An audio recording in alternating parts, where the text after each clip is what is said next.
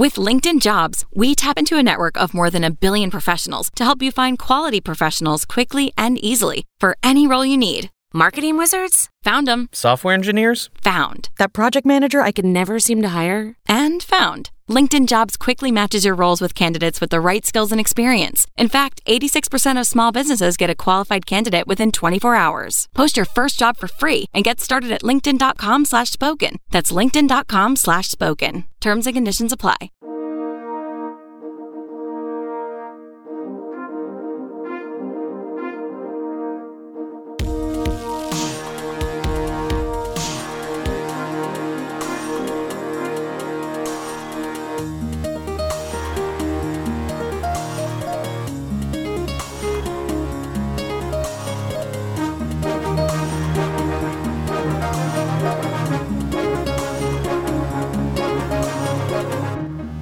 Lords of Limited is proud to be brought to you in part by StarCityGames.com. Not only are they the home of the top content and coverage on the web, they're also the world's largest independent retailer for Magic the Gathering singles and supplies. For more information, visit StarCityGames.com. Hello, everyone, and welcome to another episode of Lords of Limited. My name is Ben Warney, and joining me on the line is the champion of this week's Streamer Showdown on Gabby's channel, Ethan Sachs. Ethan, I still don't quite know what happened on this Streamer Showdown. Well, you'll just have to go back and watch the VOD or the YouTube video, though I know you probably won't do that. Yeah, there's this weekly, or maybe it's bi-weekly, kind of like Magic game show thing. You can check these folks out at their Twitter handle is Stream Showdown or twitch.tv/Streamer Showdown. And it's basically, like a Magic game show with questions about cards or decks, or there's like a Pictionary round where you have to try and draw, like get people to guess the art of another card, which I was so horrifically bad at. But I came in clutch, got the last question right, and was able to score the W. What was the last question? It was like this card reveal for like decks in Standard. And so it was like Castle Vantress, and then Opt, and then Chemist's Insight, and then they showed Growth Spiral. Wait. I'm not going to reveal it. I'm just saying they said Growth Spiral. They showed Growth Spiral, and that's when I rang in. I was going to guess Jeskai Fires initially, and then Growth Spiral. What is Bant something? I have no idea. Bant Food? Temur Reclamation. Yeah, definitely. I'm very up on my Standard decks. Yeah. I mean, I was watching the MC all weekend, and I think like months of fandom commentating certainly helped in that respect. I will say my favorite thing right now about podcasting is the advent of Pioneer. I'm really liking the Arena deck lists and Pro Points discussion of Pioneer, despite never having played a game of the format. Yeah, I was watching Strong Sad, Tada Anderson's stream, I guess it was last weekend, when he got second in the Pioneer PTQ and he's playing his mono green ramp deck. This was like before the first round of bannings.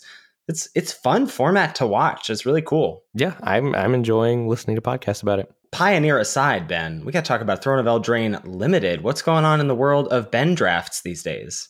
Well, on the leaderboard, I am only one more draft deep. But on the Marching Band leaderboard, Marching Band second place in the state. Can we get some air horns, please? Pew, pew, pew, pew, pew, pew. Yeah, pretty sweet result. So consequently, I'm only one more draft deep, and it was an 0-2 after like 15 hours of Marching Band on Saturday and getting up at 3 a.m. for a 4:15 a.m. call time. Yikes. But so 62-24 overall, still 9 trophies and down to a 70% win rate. Yeah, I've got 120 drafts under my belt, 244 to 108, win-loss, 38 trophies, 69% win rate. The drafts have been a little tough this week for me. I think White has felt less open than it's been in the past, which I am very thankful for. And I think there's a part of me that's, I think, trying to be a little bit more experimental than normal, or maybe trying to lean into like, I want to take this Rosethorn Acolyte so I can splash kind of thing. I think we've entered that stage of the format, so I may be sabotaging my own drafts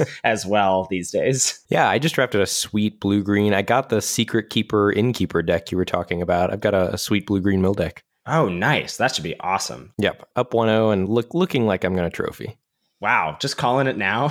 two rounds to go. Deck feels powerful. Yeah, I mean, Merfolk Secret Keeper and Edgewell Innkeeper are powerful Magic cards. All right, so we are recording this on Sunday night. The end of Mythic Championship 6 is behind us, but that does not mean we're not going to dissect some limited portion of the weekend. So we're going to be looking at the day one featured draft, looking at all 8 drafts. They do this like around the table feature where you can go 3 picks deep, and we'll also be looking at the 2 featured drafters in particular. So we got to see their entire drafts as well. And we'll be just throwing our, pleb casual criticisms and compliments as well as we go through those. But before we get into any of that, got to talk about the Lords of Limited Patreon, patreon.com/Lords of Limited, where you can give back to the show if you so choose. Everyone who gives back to the show gets access to the Lords of Limited Discord. It was really sweet, as it is every weekend, to see folks competing in the GP and the MC this weekend, especially folks who were competing in their first Mythic Championship. Getting to see those Mythic Championship decks posted in Twitter after the drafts were over was really cool. Yeah, absolutely. So we have the Discord, which is always popping, always very fresh, really, really just the best place on the internet for limited content. We have some higher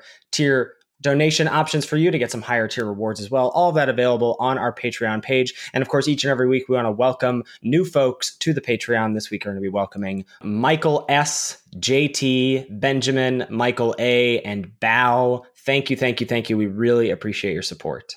Yeah, cannot say thank you enough, and just want to reiterate how awesome the Discord is at keeping me in touch with Magic while I have not been able to play as much as I would like during Marching Band season, but no longer, baby. I'm going to be grinding those drafts stat. He's back. As you all know by now, Lords of Limited is also partnered with Coalesce Apparel and Design, Magic's apparel company of choice, and as part of that, we've got a gift code for you to get 10% off your order, which pertains to any apparel on their website, not just our sweet, sweet Lords of Limited merchandise. So you can head on over to coalesceapparel.shop, pick up your hashtag I'm with Ethan or your hashtag I'm with Ben t-shirt, choose your side, and get one of the comfiest Magic the Gathering tees out there. So WotC coverage is not making this the easiest for us to do these days. Back in the day, Ben, you remember when they used to post like the featured draft table? You got to see all 45 picks of all 8 players at the table. And it was glorious, and they should bring that back ASAP. So now we have the around the table segments that the coverage team does, which is great, though they only did one for day 1 this time around. Normally they do one for both days, which is a little disappointing. But we also get these articles that break down the 3-0 drafts from day 1 and the more importantly, or maybe not more importantly, but like going further than that on day 2, following up on the people who 6-0'd the limited portion of the MC and seeing like what they did or maybe any trends to that respect. So anything that sticks out here for you, Ben, in terms of the stats of like the 3-0 draft metagame from day 1? Yeah, I think just the sheer variety. So white-green at the top with 10 3-0s, blue-black with 9, white-black with 8, green-black with 7, blue-red 6, blue-green 4, and then just the fact that there's more than 10 archetypes here, right? There are 15 different archetypes represented here, which is just a testament to the depth and how awesome this format is. Yeah, I agree with that. So we're not seeing, save for one Mardu Knights deck at the bottom there, we're not seeing any 3-color decks. So really seeing 2-color decks and monocolor decks being the thing, which I think bears out with our experience of the format. Yes, absolutely. And monocolored decks represented as well. Sam Black trophied with mono red on day 1. Ken Yukihiro trophied with mono blue mill. Must have been practicing with those arena bots. Mm-hmm. So you can do it IRL at the highest levels of competition as well. And shout out to previous guest of the show, Andrew Cuneo, on not only 6-0ing the limited portion of the Mythic Championship, but for top 8ing with hashtag not Oko. Yeah, I think he now has the record for the longest range of time between PT top 8s as well. I think the last time was, I saw something on Twitter, I don't want to say it wrong, I think it was 2001 or something. Oh, wow. 2003 maybe? It was super fun to get to watch him this weekend. He had the nastiest start I've ever seen to a game of Magic with his Selesnya Adventures deck. I'm going to tell it to you right now. Lay it on me. Turn 1, Edgewall Innkeeper. Turn 2, Edgewall Innkeeper, Giant Killer, draw 2 cards. Turn 3, Flaxen Intruder, draw 2 cards. Innkeeper number 3, Giant Killer, draw 3 cards, tap 5 creatures, convoke, Loxodon. Oh, that's turn 3. Wow. Yeah, it was the grossest thing I've ever seen.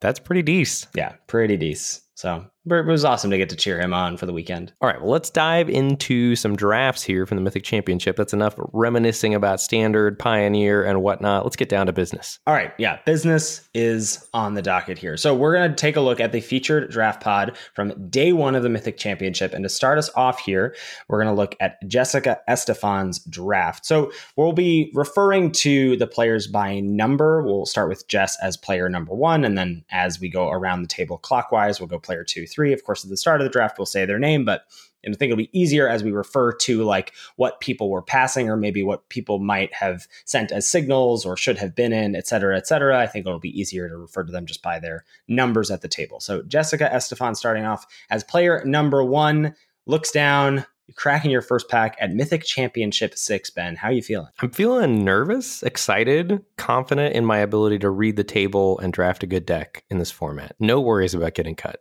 Awesome. So your first pack shows you the following cards as options in terms of commons that we're interested in. We see a Trapped in the Tower and a Fairy Guide Mother.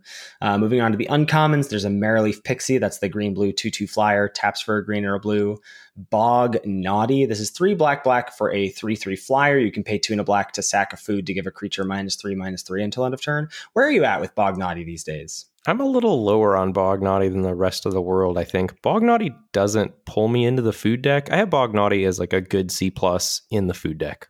Yeah, I think that's true. And I also have Bog Naughty. I essentially think of it as it costs 3 black-green. Yeah, that makes sense. So that's where I'm at. I think I might agree with you on being lower on it. And then Jessica's rare here is Charming Prince, 1 and a white for a 2/2. When it enters the battlefield, you choose one of the following 3. You can either scry 2, gain 3 life, or you can exile a creature. This templating is so weird. This is exile a creature you own, and then it comes back into play at the beginning of the next end step. So like if your opponent has like stolen something with like Opportunistic Dragon or whatever, you can exile that. Nice. Yeah, I did not realize that was the text on this card. So I think looking at this pack, I think Trapped in a Tower is better than Guide Mother. Pack 1, pick 1. Mm-hmm. I'm not on Bog Naughty. I think it's too narrow, too clunky. Marrowleaf Pixie is probably the most powerful card, but I don't love starting off with a gold card in this format if I can avoid it. And I think Trapped in the Tower and Charming Prince are close enough in power level to Marrowleaf Pixie that I'm willing to take a single colored card here. And then comparing those two, I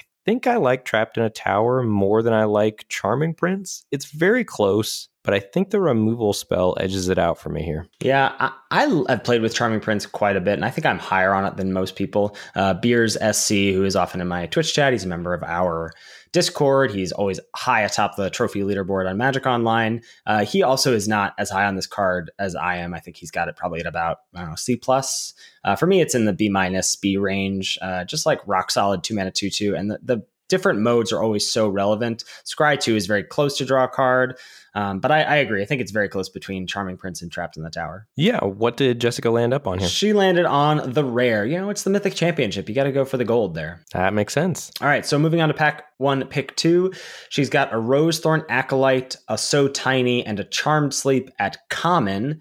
And then Covetous Urge at uncommon. That's the Dimir hybrid 4-mana sorcery. You look at target player's hand, and then you can choose a card from their hand or graveyard, exile it, and then you can cast that for as long as it remains exiled, spend mana of any color as though it were the mana to cast that spell. Do you know how this card interacts with adventures, Ben? I do not. So if you exile an adventure creature with Covetous Urge, you can cast either half, and if you cast the adventure part of the creature, it goes into exile for you, not for your opponent. But then you have to use the colored mana that card requires to cast it. Interesting. Yeah. And then after Covetous Urge, there is another uncommon here in Sir Alan the Lion's Claw. The 3 white 4/4 first striker. When it attacks, gives all other creatures you control +1/+1 until end of turn. Yeah, so looking probably to follow up either Charming Prince or Trapped in a Tower with a white card here in Sir Alan, immediately ruling out all the commons because Covetous Urge is just more powerful than all of them here early in the pack. Mm-hmm. So trying to decide between Sir Alan and Covetous Urge is definitely higher upside, but I think they're close enough in power level that I would take Sir Alan to go along with my first pick white card here, rather than branching out in Covetous Urge. Yeah, I agree. I think it's a pretty clear Sir Alan here. Pick 3. She's got Brimstone Trebuchet, Reaper of Night, Runaway Together as the best commons in the pack, and a nice on-color uncommon here in Shepherd of the Flock. Yeah, so none of the commons really of interest here at all. I think Shepherd of the Flock as the 3/1, and then, the adventure that can return a permanent you control to its owner's hand at instant speed, just as the single best card in the pack, and matches up in color with our first two picks. So I think I'm on Shepherd of the Flock here. Yeah. And how are you feeling right now with the start of white card? I'm feeling great. I love white. I think other people underrate white. Feels like I could potentially take advantage of that at the Mythic Championship. Yeah, let's see if you can. Pick 4. You see a Ginger Brute. Shining Armor is the only white card to speak of in the pack. Barrow Witches. Curious Pair, and then at uncommon, Cauldron Familiar. Yeah, not the most exciting pack if these are the cards we're shouting out here. So I think things that stick out to me, Barrow Witches potentially to go along with white cards in a white-black Knights theme. Barrow Witches gives your deck some grind. Ginger Brute I found to be exciting in a mono-white deck if you get things like All That Glitters to augment it. Cauldron Familiar, probably not going to do much work in a white-black deck is my guess. Otherwise, I would maybe be interested in taking a flyer on that here. So coming down to Ginger Brute or Barrow Witches here for me, and I think I'm going to take the Ginger Brute and just stay open and take it with the knowledge that if I don't find ways to augment it, it's probably not going to make the cut. I agree 100% with that, and Jess also agrees and grabbed Ginger Brute. We're now 4 for 4 with Jess here. Pick 5, there's a Beloved Princess as the only white card in the pack. There's a Scalding Cauldron, a Runaway Together, Barge In, Garenbrig Paladin, and then at uncommon, another Marrowleaf Pixie. Interesting. So I think Scalding Cauldron sticks out as something that goes along with our white cards, although with Beloved Princess being the only white card in the pack, I'm starting to get a little nervous here about my all-white start. Marrowleaf Pixie definitely sticking out as probably about the time it should go in the pack here, and then none of the other commons I think are good enough to push me off of what I've already got going on. So I think I'm trying to decide between Scalding Cauldron and Marrowleaf Pixie, and I think I'm going to land on Scalding Cauldron, although with the knowledge that I may be needing to jump ship on white here if things keep going the way they're going, but I'm not quite willing to take Marrowleaf Pixie here when there's a reasonable enough card in Scalding Cauldron. Yeah, Scalding Cauldron has gone down for me from where we were at, especially in our monocolored episode about 4 weeks ago.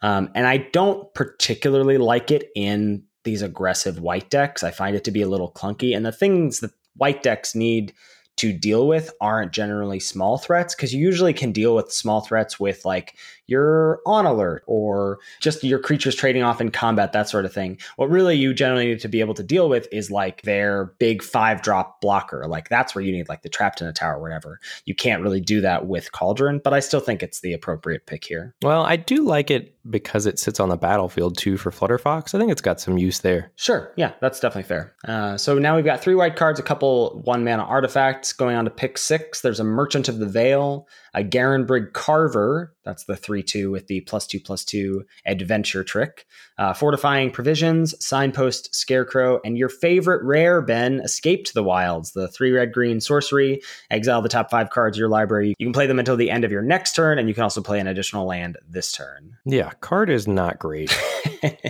It's really not. It's Unexplained Visions, people. Don't let anyone else tell you otherwise. So no white cards here again. So that those feelers that had going up even a little bit further that we might need to jump ship on white. So I think I'm going to take the card that I think goes best with the white cards that I've got so far in Garenbrig Carver. I think that's a natural pairing with the aggressive white cards we've got so far. The +2/+2 combat trick part of Garenbrig Carver, super relevant in an aggressively slanted white deck. Maybe gives us outs to going into green-white as sort of an even split if white is going to be cut. And maybe we can reap the rewards of picking up some white in pack 2 and then filling out the green in our deck in packs 1 and 3. That's what I would be thinking here, taking this Garenbrig Carver. What did Jessica land on? She also landed on that, and I agree with your explanation. So 6 for 6. Can you and I just be invited to the MPL already? I think we may see some disagreements with some other MPLers that may get us kicked out immediately.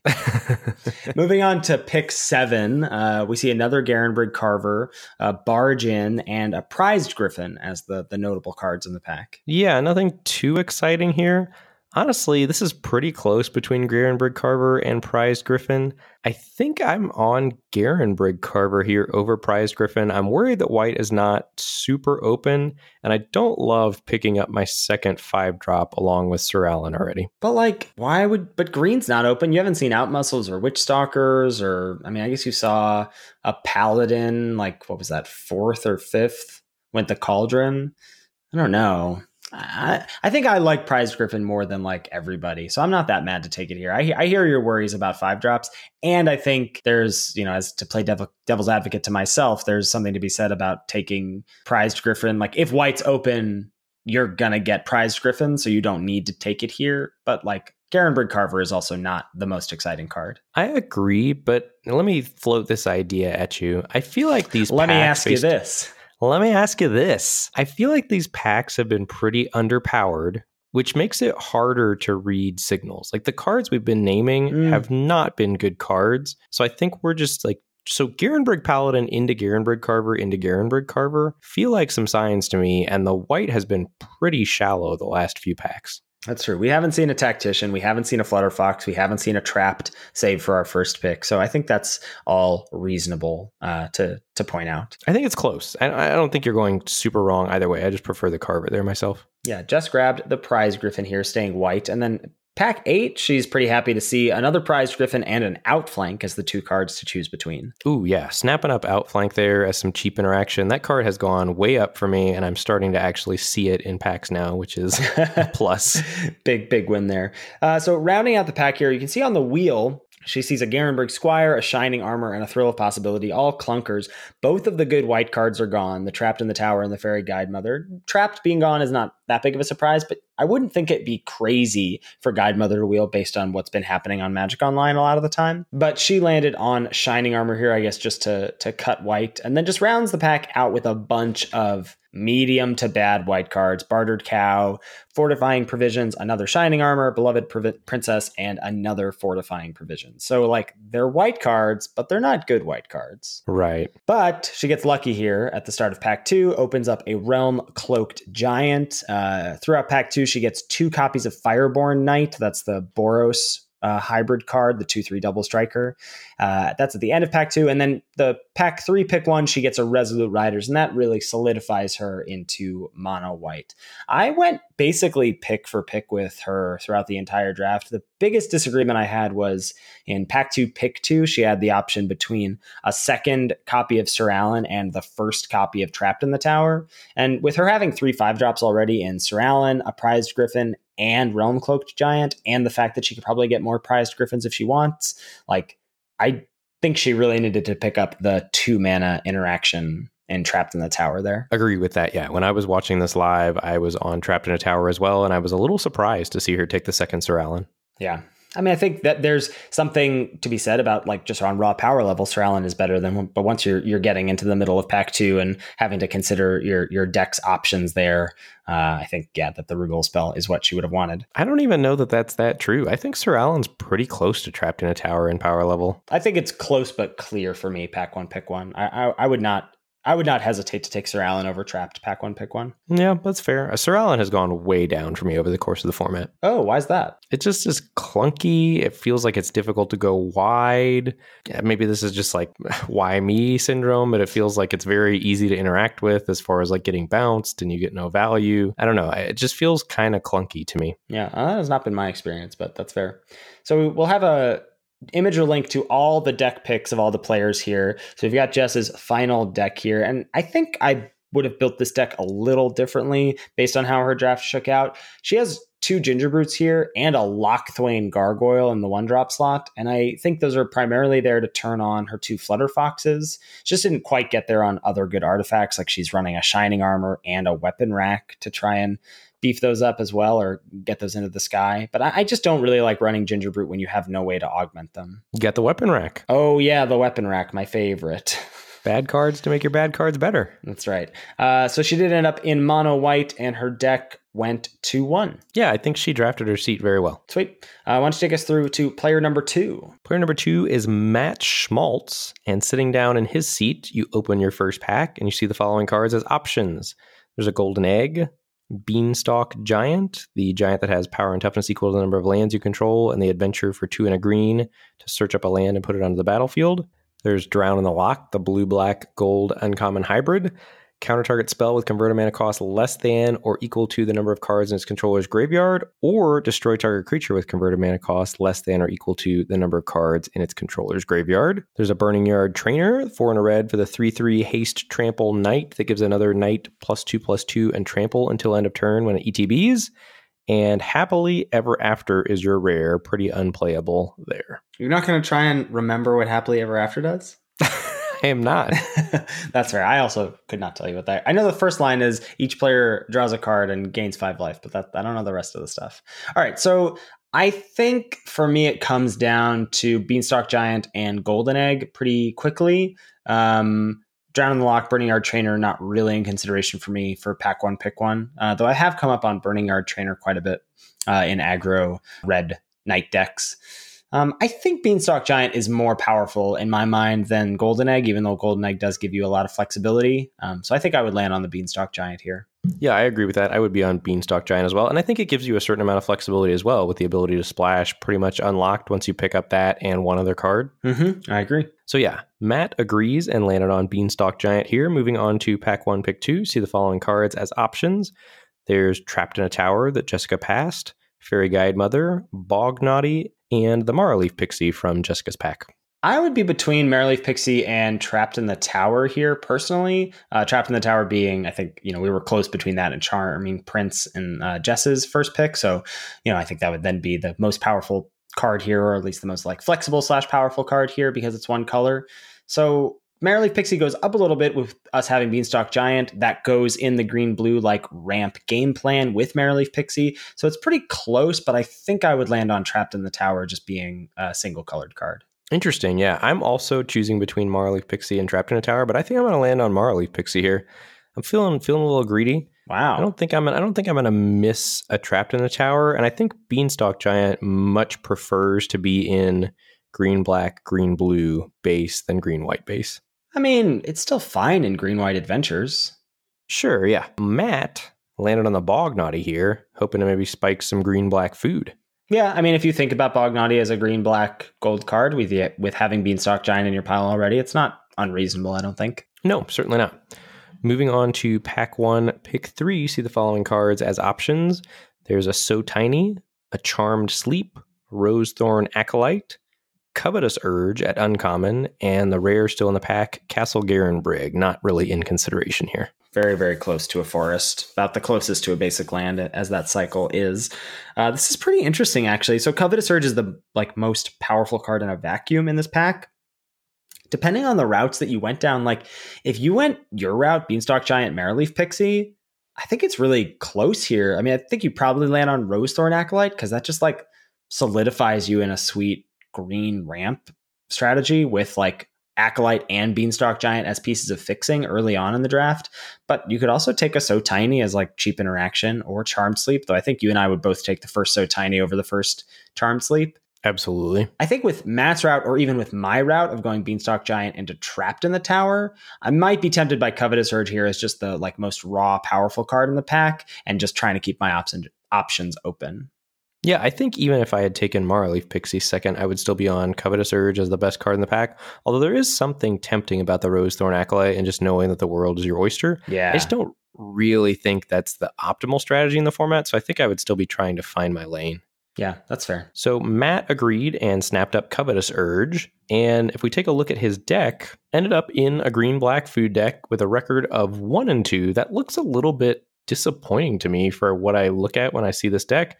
There's a Piper of the Swarm at rare. There's an Epic Downfall as a great piece of removal. You've got a couple Out Muscles as more removal, a Deathless Knight. I mean, there's not significant power here, but this looks like an above average deck. I would expect a 2-1 with this deck. The things that I wish we could see from these around the table segments is what the players' mana bases were. I know we've lamented that in the past, but I really lament it here in this format where the difference between playing 18 or 17 or 16 lands, 16 being I think rarely correct, is pretty big. And then also what players decide to do in terms of their mana distribution.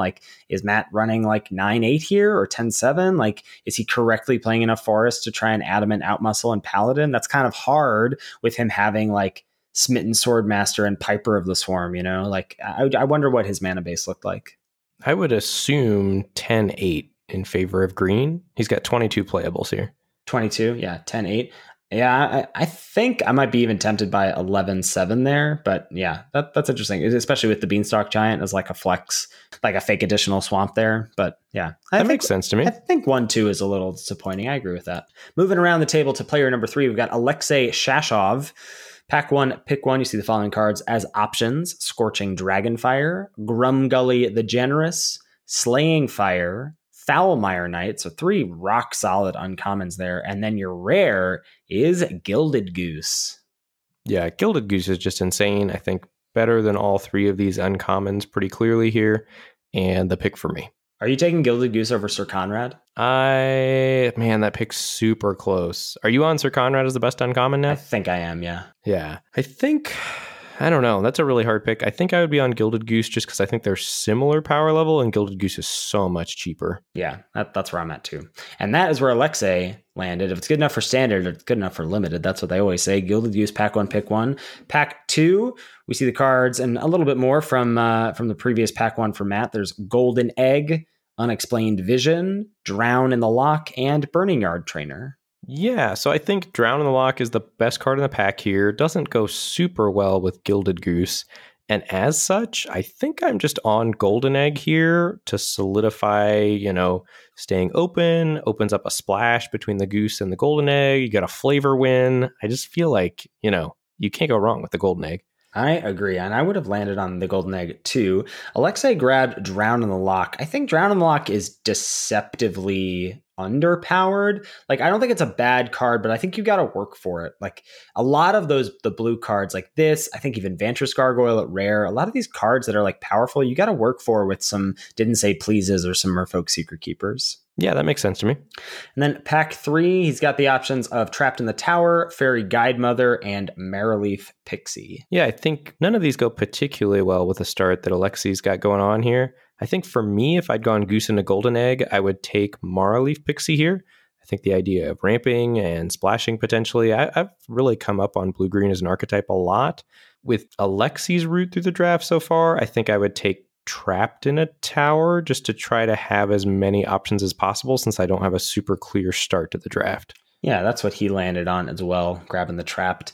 After those 3 picks sort of all over the place, green card, blue, black, gold card, and a white card, he landed up in blue-white, but it's just sort of like blue-white stuff. This is the 03 deck of the pod, and I believe he was playing against Shahar round 1 on coverage, and I was sort of noting while I was doing my like casual commentary co-stream that I felt like, not even seeing this full deck list, but I felt like he had cards that sort of seemed all over the place. Like Vantress Gargoyle in particular sticks out in this deck to me because in blue-white aggressive decks, and I've had this experience myself where I've had Vantress Gargoyle early in a draft, I end up in this like blue-white aggressive deck, and I feel like I need to cut it because you don't have the card draw. Now, Alexei does have an Unexplained Vision in the deck, but you don't often have the card draw for it, and your spells are also cheap, that Gargoyle is going to come down and not be able to block for most of the game, I would imagine. And then it's also not going to be able to attack for a long time, potentially like not going to be able to attack until after you hope you've won the game already. So there's just a lot of tension in this deck here, I think.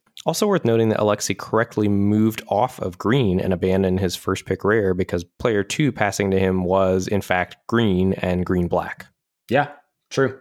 Moving on to our next drafter, Paul Coulier is in seat 4 and sits down and sees the following cards as options in the pack 1, pick 1.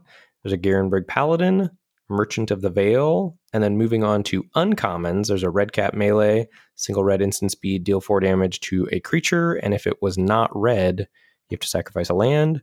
Rampart Smasher, the Gruul hybrid card, 5/5, can't be blocked by knights or walls.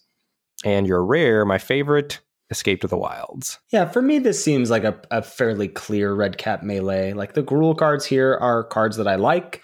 There's also Merchant of the Veil and Garenbrig Paladin at common, more Gruul cards. But red cap melee is just hyper efficient, really strong removal spell. Yep, agree, and Paul does as well. Moving on to pack 1, pick 2, see the following cards as options. There's a Scorching Dragonfire at common, and then uncommons in the pack are Slaying Fire, Grumgully, and Foulmire Knight. Yeah, again, I think you follow up your red removal spell with another red removal spell here, and Slaying Fire gets the nod over Scorching Dragonfire for me. Yep, I agree, and does Paul. Moving on to pack 1, pick 3, see the following cards as options. There's a Golden Egg, 7 Dwarves, 2 Unveiled Treefolk, and Unexplained Vision at common, and then in the uncommon slot, there is a Burning Yard Trainer hanging out. This is kind of tough. Like, this is a little early for me to want to take Burning Yard Trainer. Like, with Melee and Slaying Fire in my pile, I could be any flavor of red deck. I might not necessarily end up in a red aggro Knights deck. And if I don't, this Burning Yard Trainer pick is kind of wasted. If I take Golden Egg, that's going to be best in blue-red draw 2. And if I end up in a red aggro deck, I'm probably not going to want the Golden Egg unless it's like sitting around for Flutterfox. But the other 3 commons that we mentioned, Seven Dwarfs, Treefolk, Unexplained Vision, like there's really no reason to take a non-red card here or non-colorless card. So it's close for me between the Trainer and the Egg. I think I would land on Golden Egg here. Yeah, that's where I'm leaning as well, but it's between Golden Egg and Seven Dwarves for me. I think there's something to be said about just trying to plant your flag as a Seven Dwarves drafter. I've been very impressed with that card in mono red, but I think ultimately it's a little too early for me to take it here. So I think I would land on Golden Egg with you as well. Paul disagrees and took a flyer on the Burning Yard Trainer, maybe hoping to spike some mono-red aggro Knights. Where'd he end up? If we take a look at his deck, he ended up in a red-blue card draw deck, and appropriately so, because none of the drafts we have examined as of yet, so 3 people passing to him have not been in red. So appropriately started red and stayed the course and got hooked up. Some standouts here in the deck. There's an Ironcrag Pyromancer at rare, which is the thing that lightning bolts whenever you draw your second card. There's also a copy of Mad Ratter to make those 2 rat tokens every time you draw your second card. Not a ton of premium enablers here. Got an Opt, 3 Thrill of Possibilities, Merchant of the Veil. So some ways to draw cards. So this looks like a sort of atypical blue-red card draw deck. It's very base red and pretty aggressively slanted. There's 4 copies of Bloodhaze Wolverine here, as well as 2 copies of Steelgaze Griffin. So definitely looking to attack as part of drawing the 2 cards, and 3 Thrill of Possibilities to go along with those 4 Bloodhaze Wolverines as combat tricks. This looks like a tight little deck to me. I would expect this to 2-1 or 3-0. This deck, can I talk to you about my favorite part of this deck is that it's running a Heraldic Banner, and I just want to know how many times Paul named black to make his Mad Ratter tokens 2-1s. Ooh, interesting. That's what I want to know. But yeah, looks like Paul went 2-1 with this blue-red deck. Yep, that sounds right. All right, moving on to player number 5, we've got Michael Jaskolka. Pack 1, pick 1. You've got Reeve Soul, Fierce Witchstalker, Scalding Cauldron, and then a Marrowleaf Pixie and a Bog Naughty at uncommon. And your rare is Acclaimed Contender. That's the 2 and a white 3/3 human knight. When it ETBs, if you have another knight, you get to look at the top 5 cards of your library and reveal like a knight or a mythic equipment or something. Basically, you're just revealing a knight from the top of your deck. So it's sort of like a draw card when it comes into play if you're in that dedicated knight deck. Yeah, I have not been super impressed with Acclaimed Contender. When you get there, it's a good card in your deck, but you have to have a knight on the battlefield. It's not always going to cantrip, and even then you're just left with a 3/3, and you have the chance of bricking. What do you mean just left with a 3? It's a 3-mana 3/3. That's not bad. That's not bad, but it's not outstanding. I think I'm considering Reeve Soul and Fierce Witchstalker over it here. Pack 1, pick 1, and I think I would land on Reeve Soul as what I think the best card in the pack is. Interesting. I've been impressed enough with Acclaimed Contender that I'm happy to first pick it here, but I could see Reeve Soul being the correct pick as well. Michael ended up grabbing the rare here. Moving on to pack 1, pick 2. We see a Garenbrig Paladin, a Merchant of the Veil. This is that Gruul pack. And then there's a Rampart Smasher and Escape to the Wilds as the rare. Yeah, so nothing great to go along with the first pick of Acclaimed Contender here from Michael. I think I would just be looking to take the best, most powerful card in the pack, which I think is Rampart Smasher, and I would be more than willing to feel out if mono red, mono green, or Gruul is open and abandon my Acclaimed Contender. I agree with that for sure. We're going to see a sort of a ripple here of folks not liking this Rampart Smasher quite a bit. Michael's the start here. He grabs Garenbrig Paladin instead. I mean, it is a knight to go with the Acclaimed Contender, though white-green is really not trying to be a knight's deck per se. Moving on to pack 1, pick 3. He's got the options between Scorching Dragonfire and then at uncommon, Grumgully and Foulmire Knight are left. Yeah, I think if you'd taken my route through the draft of Reeve Soul and a Rampart Smasher, I would be taking Grumgully here and looking to draft Gruul.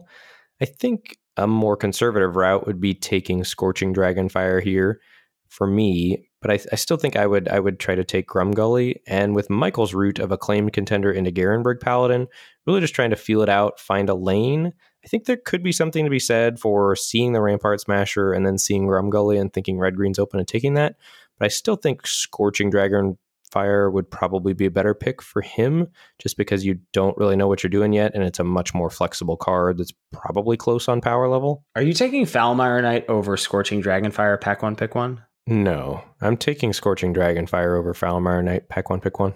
I think I'm on Knight over Dragonfire. So I think if I'm on the like flexibility route, like if I'm on Michael's route of acclaimed contender into Garenberg Paladin, I would take Foulmire Knight here just as what I believe to be the most powerful card in a vacuum. Yeah, Foulmire Knight has been clunky for me. You keep saying this word clunky. It's a 1-mana 1/1 Death Toucher. How is that clunky? I don't think a 1-mana 1/1 Death Toucher is that relevant in the format against most of the strategies. Like Garenberg Paladin goes over it, Flyers go over it, Mill doesn't care about it. There's very few decks where the 1/1 Death Touch is really a giant problem for it. And then if you slow roll it and you draw your card and you trade it off, you got your 2-for-1, but you spent 4 mana to do it. It just felt, I mean, it's powerful. It just has felt very mana intensive. Yeah, I don't know. I like the card. Just give me a 2-for-1 all day. So Michael landed on Scorching Dragonfire here. And then his deck, he ended up in green-white stuff, not really adventures. Like he doesn't have any of the real payoffs. He does have a Feyburrow Elder. That's the rare 1 green-white.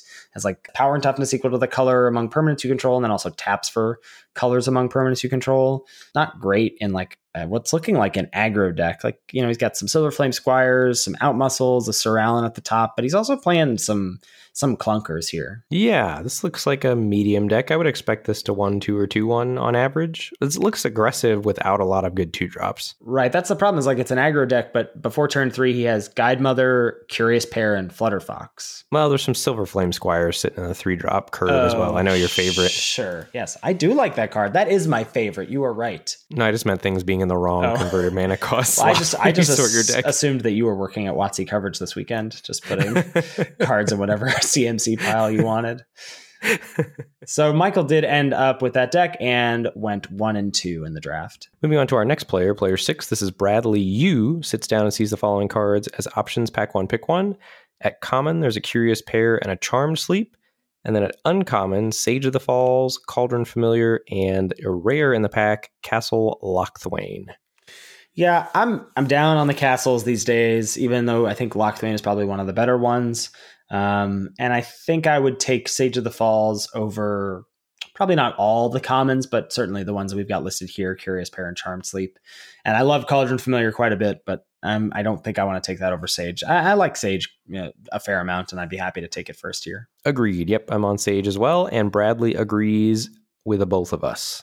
Moving on to pack 1, pick 2, see the following cards as options. There's the Reeve Soul, Fierce Witchstalker, Scalding Cauldron, Bog Naughty, and Maraleaf Pixie that we saw that Michael is passing to Bradley here. I would be just taking what I think is the best card in a vacuum, which is Reeve Soul here. Yep, I agree. I think Reeve Soul is better than Bog Naughty. That's what I would be on as well. Bradley disagrees and landed on Bog Naughty as the pick. Yeah, second person in the pod today to second pick a Bog Naughty. Yeah, and it doesn't make a lot of sense to me going along with Sage of the Falls and starting off with 2 5-drops, so I don't love that pick there. No, I agree. Moving on to pack 1, pick 3, see the following cards as options.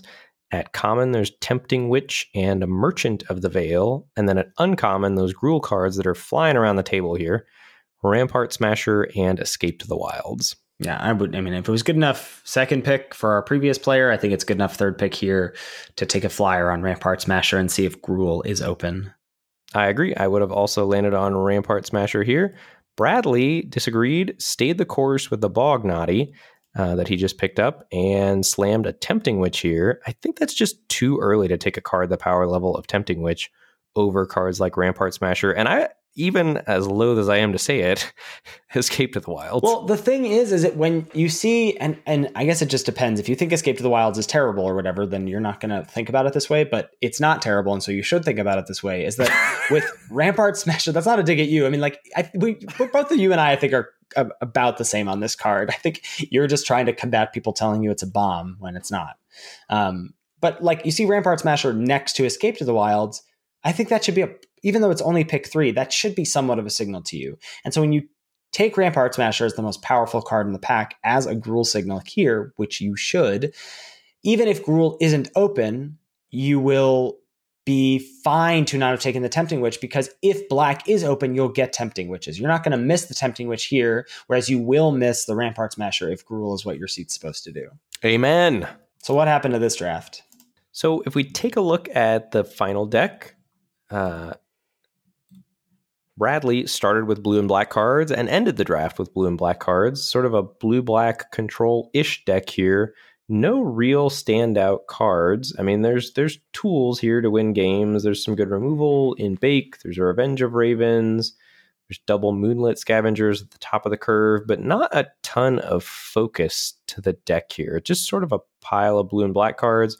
There's a folio of fancies that you could potentially win games with, but a pretty mismatched collection of cards here, looks like to me. There's only one so tiny, so not a lot of that cheap interaction that you'd want with folio of fancies. There's 2 copies of Runaway together, but again, only 3 creatures to cast before turn 3.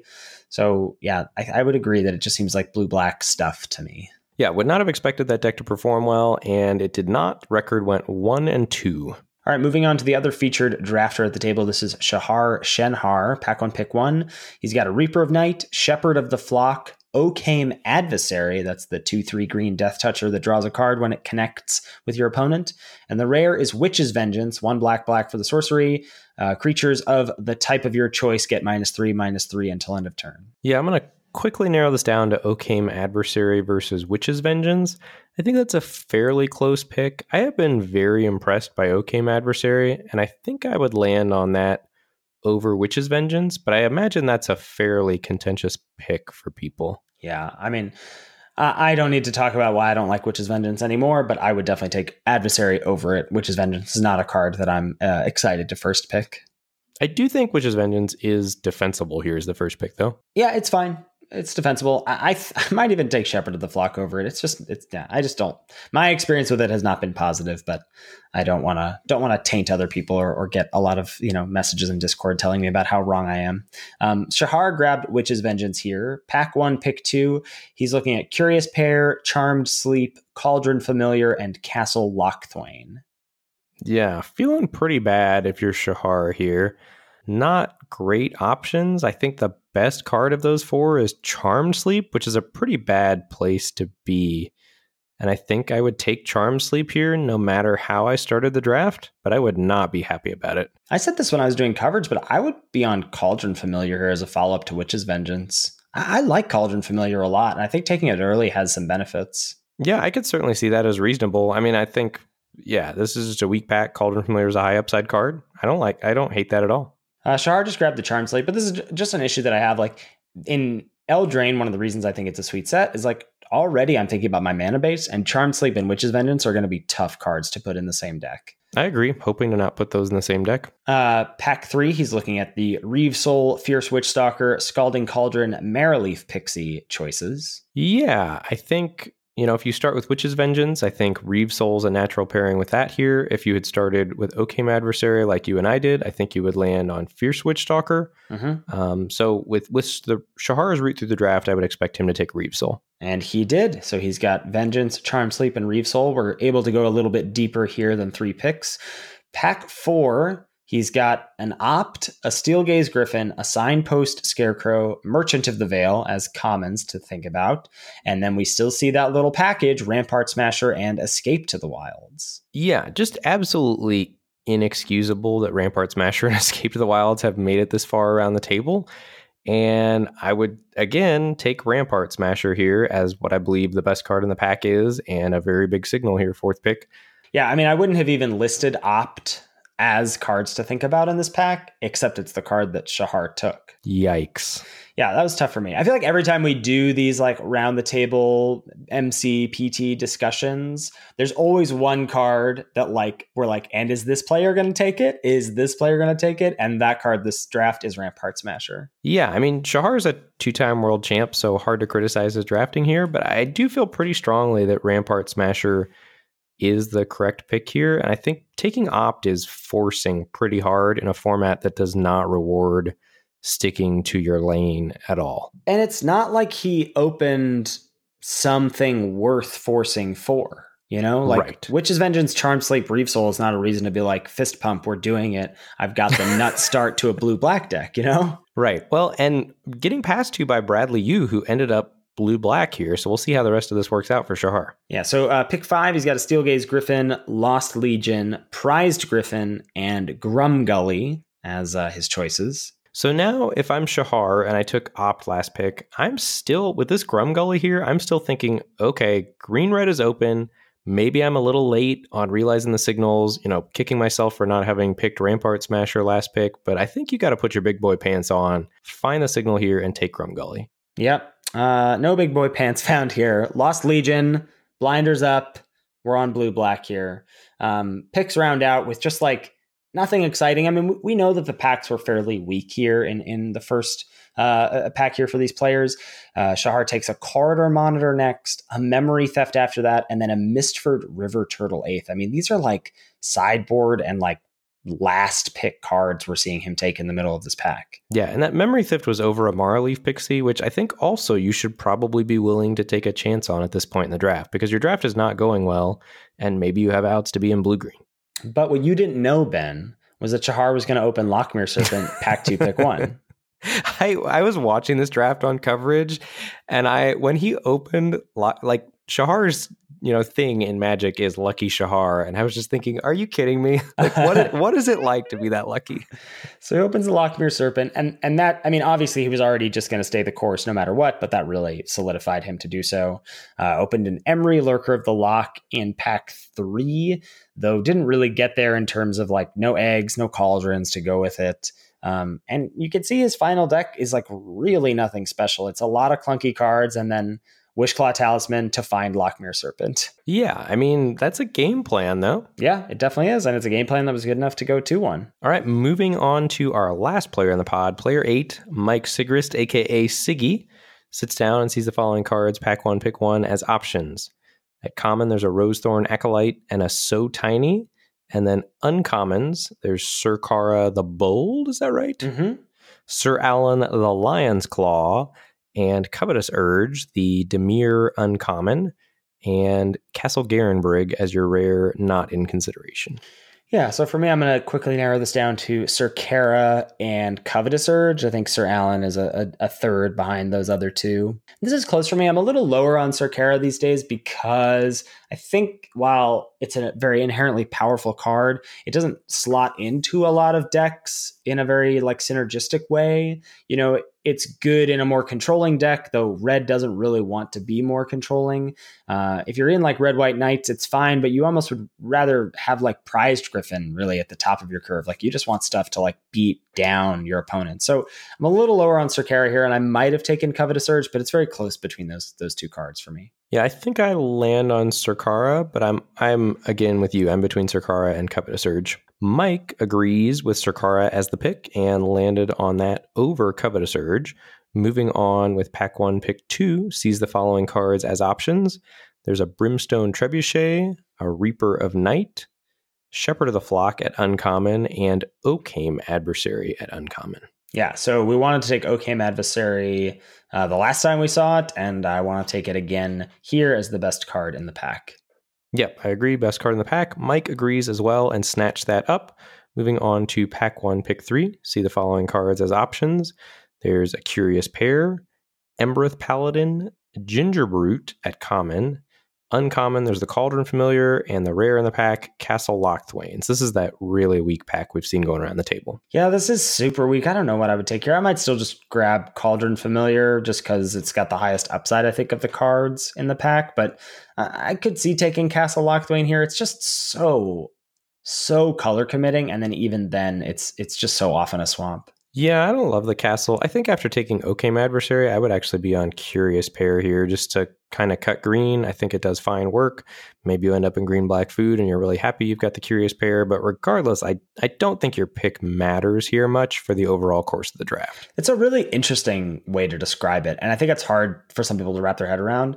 But I do agree that like at the end of the day, this pick just doesn't quite matter. Right, because it's so low power level and you don't know what your lane is yet. Mm-hmm. I mean, and this pick is not going to dictate what your lane is, and that's ultimately the name of the game in the draft format. Right. All right, moving on to pack 4, Mike gets gifted Rampart Smasher and appropriately picks it here. Hallelujah. Yes. Pick 5, he snatches up the Grumgully that we've seen flying around the table and is on track to draft a sick green-red deck. Yes. Pick 6 picks up a 2 Unveiled Tree Folk.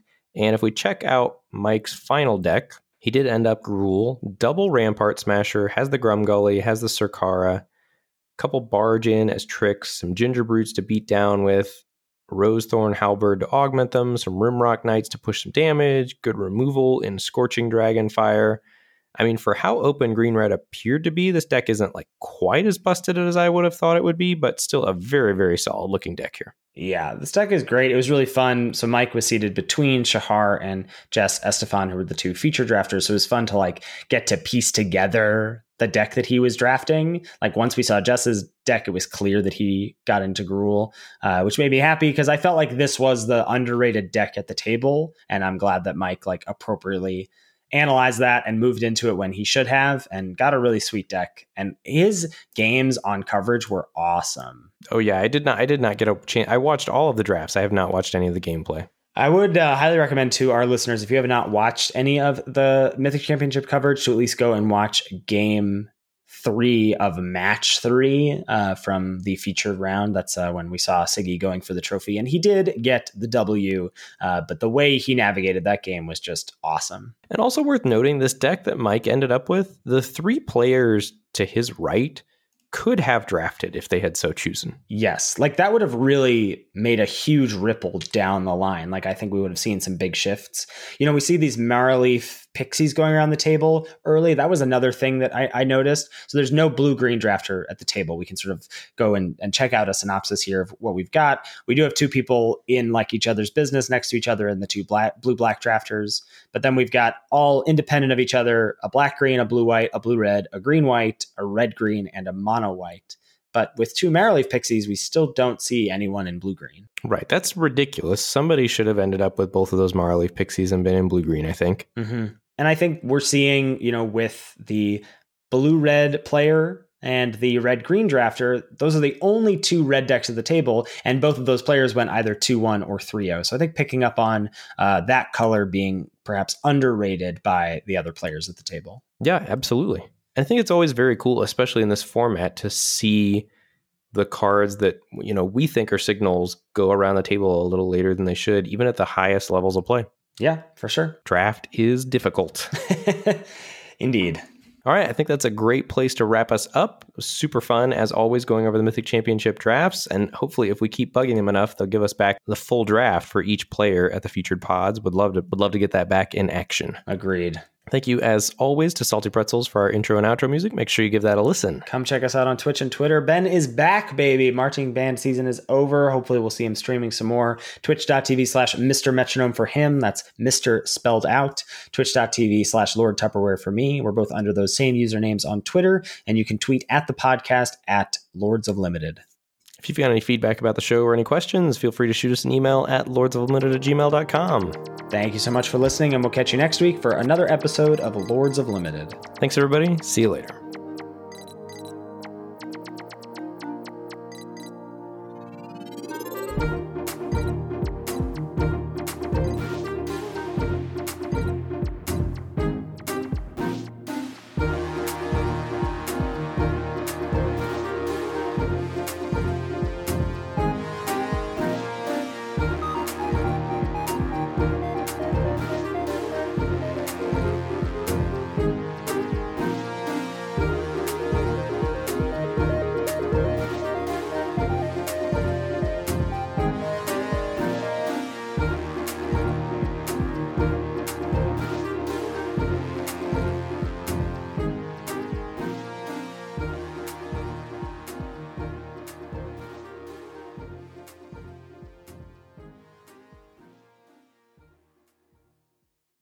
There's Drown in the Lock, the blue-black gold uncommon that either lets you counter target spell with convert a mana cost less than or equal to the number of cards in your opponent's graveyard, or destroy target creature with convert a mana cost.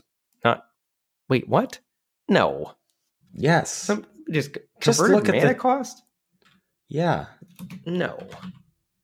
What do you think it is? It's not -X -X. It is. Wow.